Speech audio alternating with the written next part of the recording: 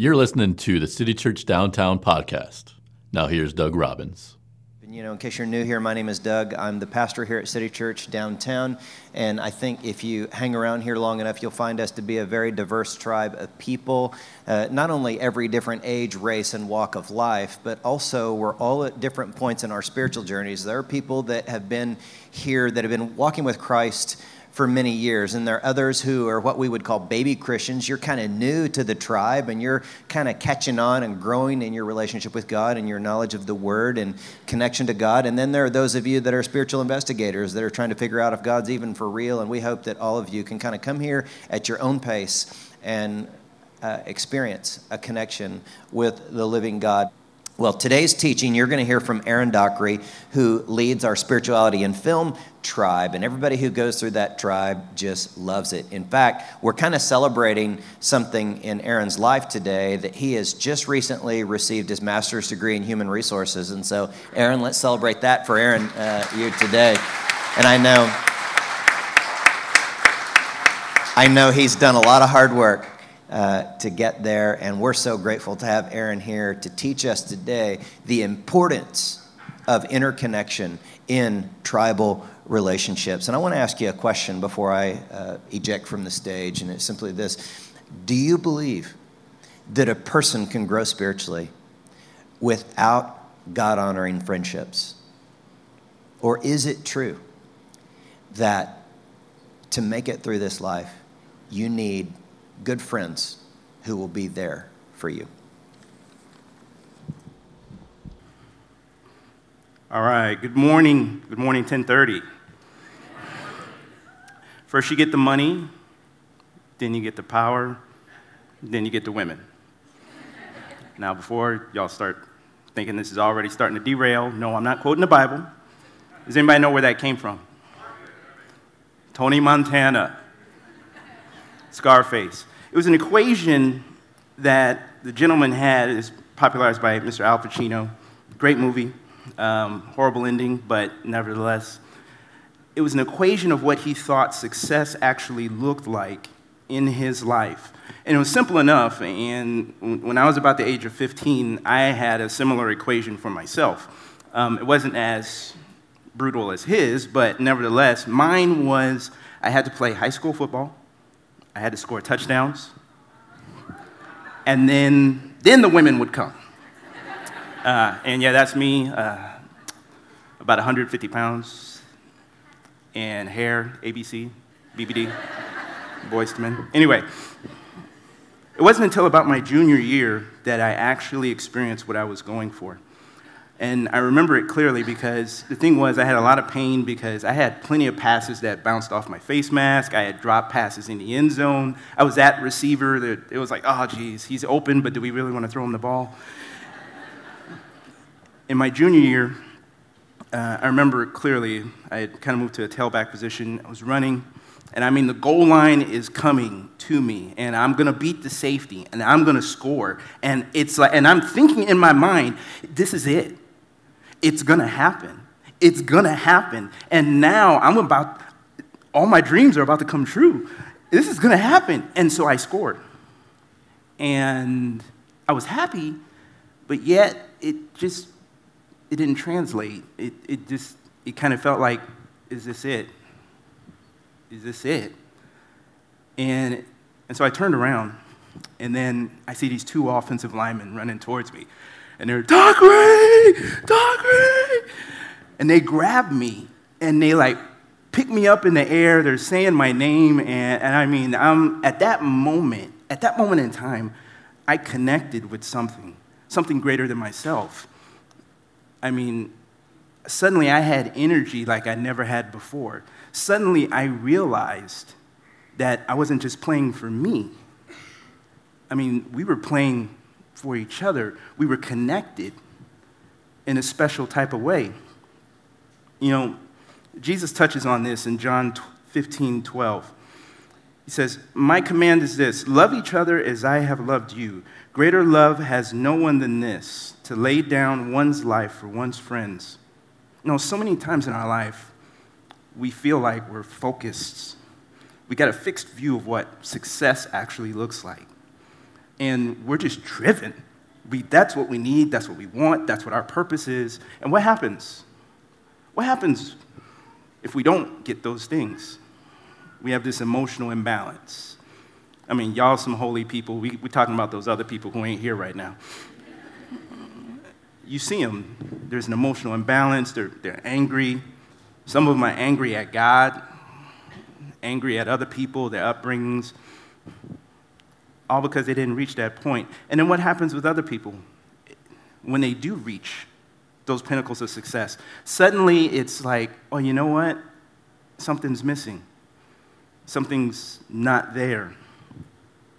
You know what? But instead of just asking God, hey, God, what's my purpose? What's my purpose supposed to be? What if there's a larger equation in play? What if there's something within my purpose? What if within my purpose, the catastrophes of my past are actually connected to someone else's success? What if you are actually the answer to someone else's equation? And that's what we want to talk about today. The big idea for today, what we're going to talk about, is the needs of the many.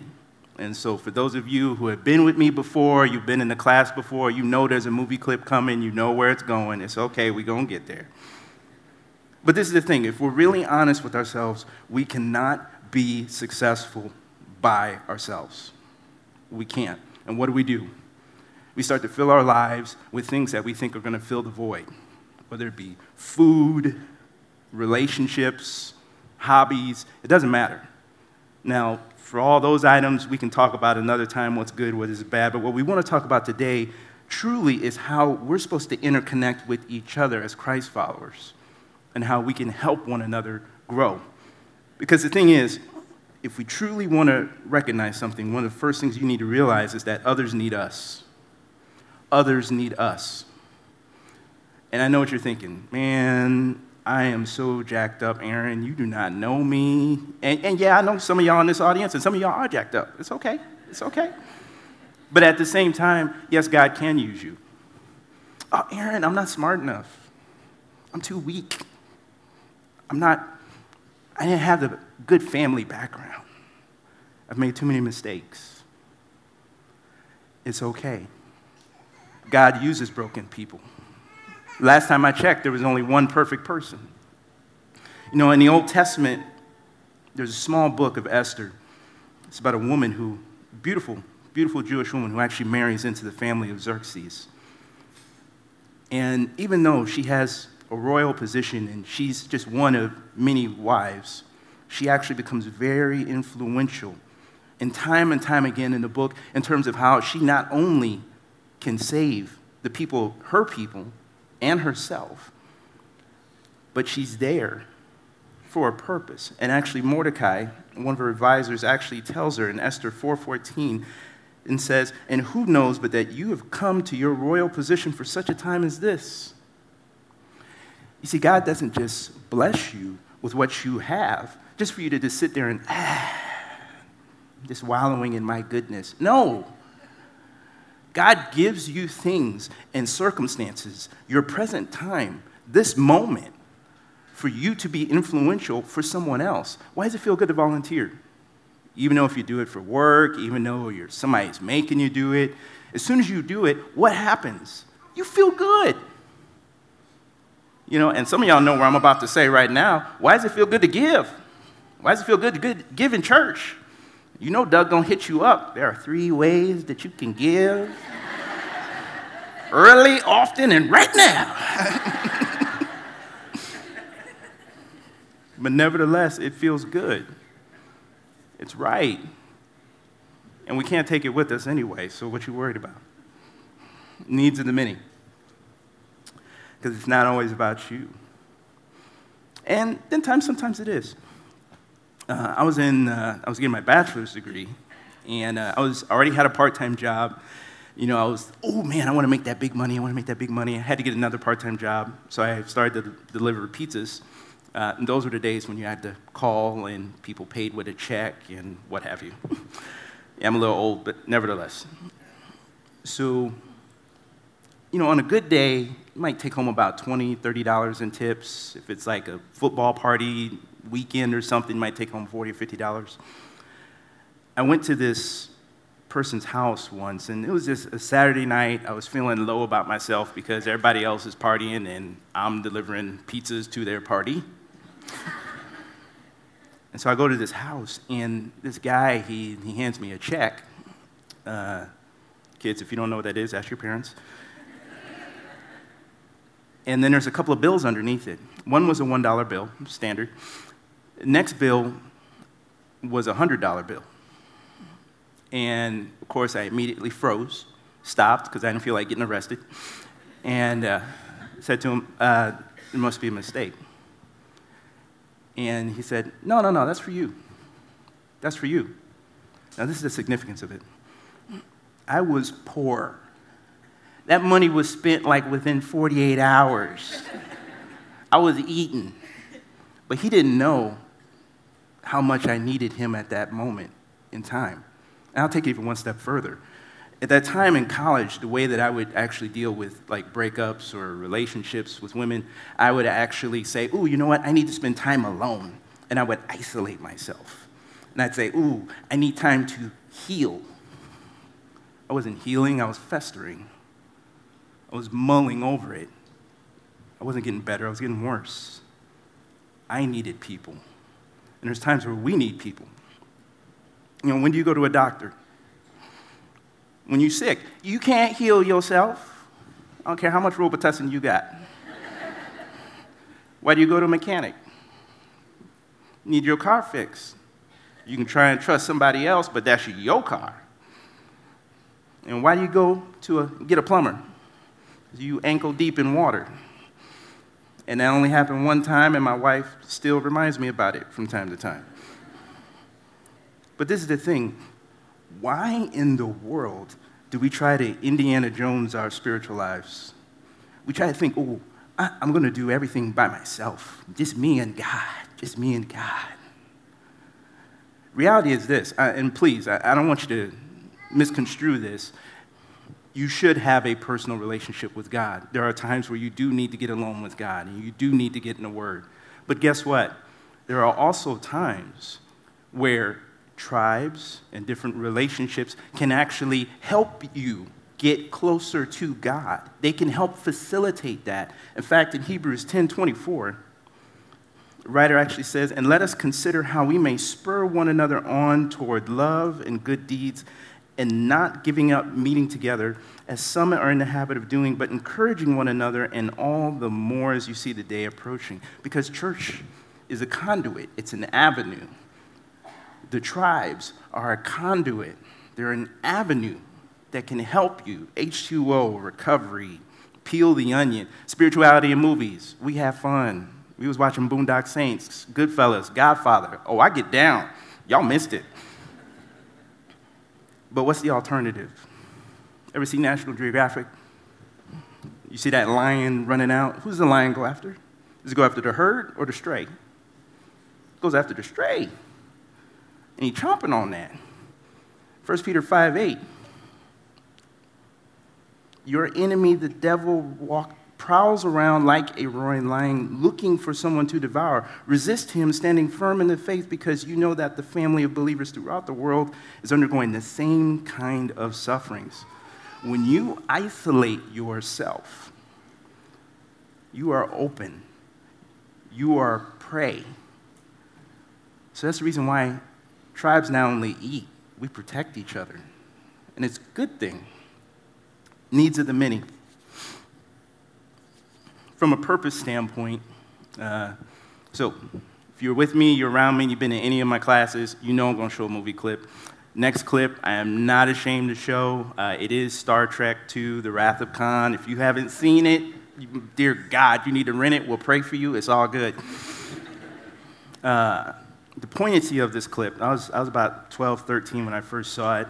Did hit me. I'm more of a Star Wars fan than Star Trek, but this was probably one of the most powerful moments in the film. If you're not a Star Trek fan, there are two really good friends. There's a captain played by James Kirk and Spock, and out of all the situations and the circumstances in the series they've always been through, they've always managed to somehow survive the situation. Well, in this particular movie, this is the second movie. The first movie was horrible, in my opinion, but in this particular movie, I mean, they came through one of the most deadliest enemies in Khan, and the ship was able to barely survive, and Spock actually puts himself in harm's way because in order for the ship to survive, he had to basically endure some radiation, and by enduring that radiation, it was going to kill him.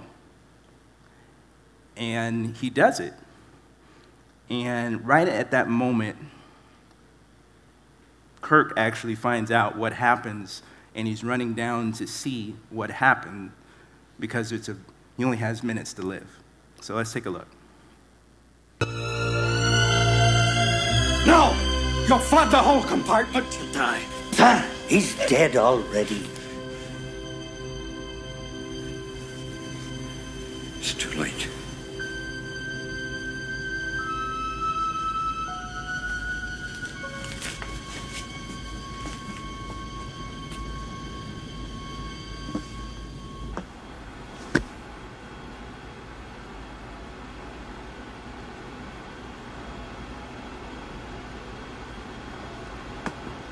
Spock!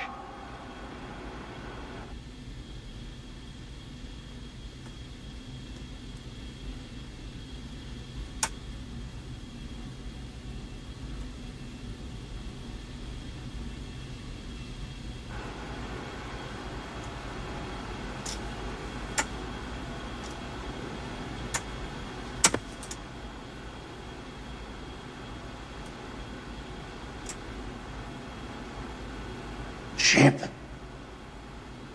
Out of danger? Yes. Don't grieve, Admiral. Just logical.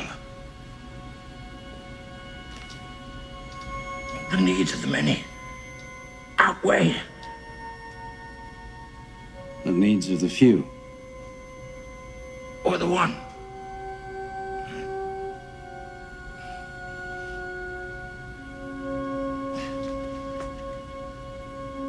I never took the Kobayashi Maru test. Until now.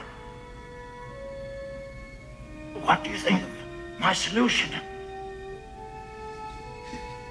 Spock.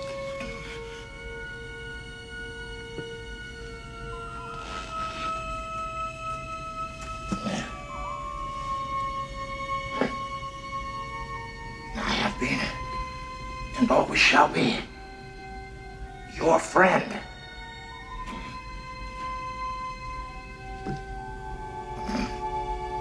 Live long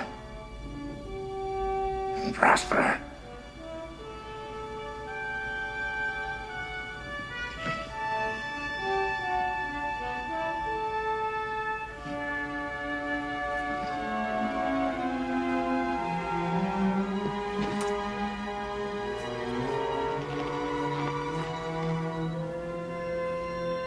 No.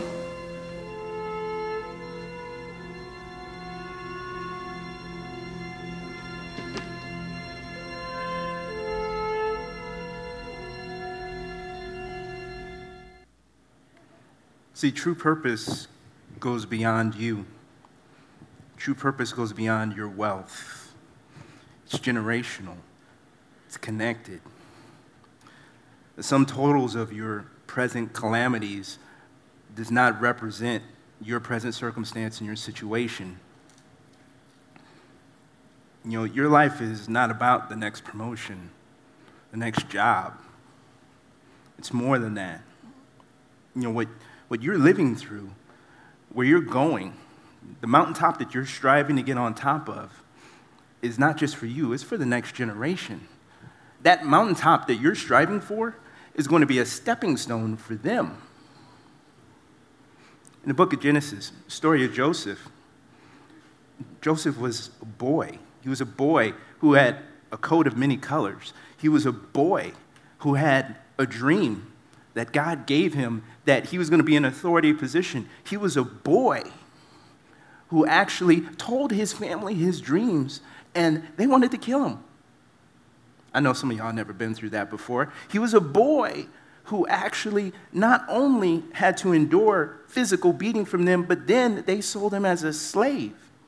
And then as a young man, had to endure trials and turmoil, caught a case, got a prison record. I'm sure none of y'all have never had to endure that. And then nevertheless, God raised him to a position and authority as a governor in Egypt to not only save the lives of several Egyptians, but also was able to save his own people. And in Genesis 45, when his brothers, and he's actually there, and he's actually able to talk to his brothers again and see them now that he's in the place as a man. Look at what he says. Then Joseph said to his brothers, "Come close to me." And when they had done so, he said, "I am your brother Joseph, the one you sold into Egypt. And now do not be distressed and do not be angry with yourselves for selling me here, because it was to save lives that God sent me ahead of you." Very similarly, Paul in Romans 5:6 actually says, "You see, at just the right time, when we were still powerless, Christ died for the ungodly." Very rarely will anyone die for a righteous person, though for a good person, someone might possibly dare to die. But God demonstrates his own love for us in this: while we were still sinners, Christ died for us. Jesus knew the needs of the many. So while we're striving and working towards and gazing ahead into the futures of our successes, and we're trying to work our equations, we need to realize that there's a long line of sacrifice behind us for a lot of people for us to be here, and a lot of blood that was spilled so we could be here. And that blood's brown. That blood's white. That blood's black. But most importantly, that blood is red. And that's the blood of Jesus. That's the blood that was on the cross for all of us, for all of you. Our lives are not meant for us alone. My life is meant for you. Your life is meant for me. And our lives, the sum total of that equation, is meant for purpose. Purpose to help us live long and prosper. Would you bow your heads with me?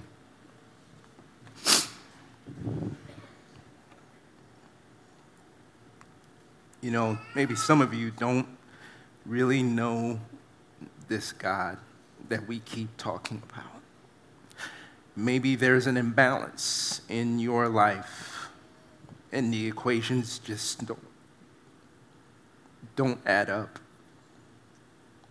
If that's the case, I want you to pray something with me. Dear Father, we pray right now. We don't know you like we should, but we want to. We're sinners. We believe that you died for us and that you rose again. And we pray that you would help us to not only connect with you, but to connect with others in the right way. In your name we pray. And Father, I pray for every single person that prayed that prayer, every single person that felt something. I pray that right now you would reach into every heart and every soul, and that you would implant your DNA of what true purpose should be in our lives. And we pray that as we leave from this place, that you will go with us and you would drive us closer to you and your kingdom. In your name we pray. Amen. Thanks for listening. For more information, visit citychurchdowntown.com.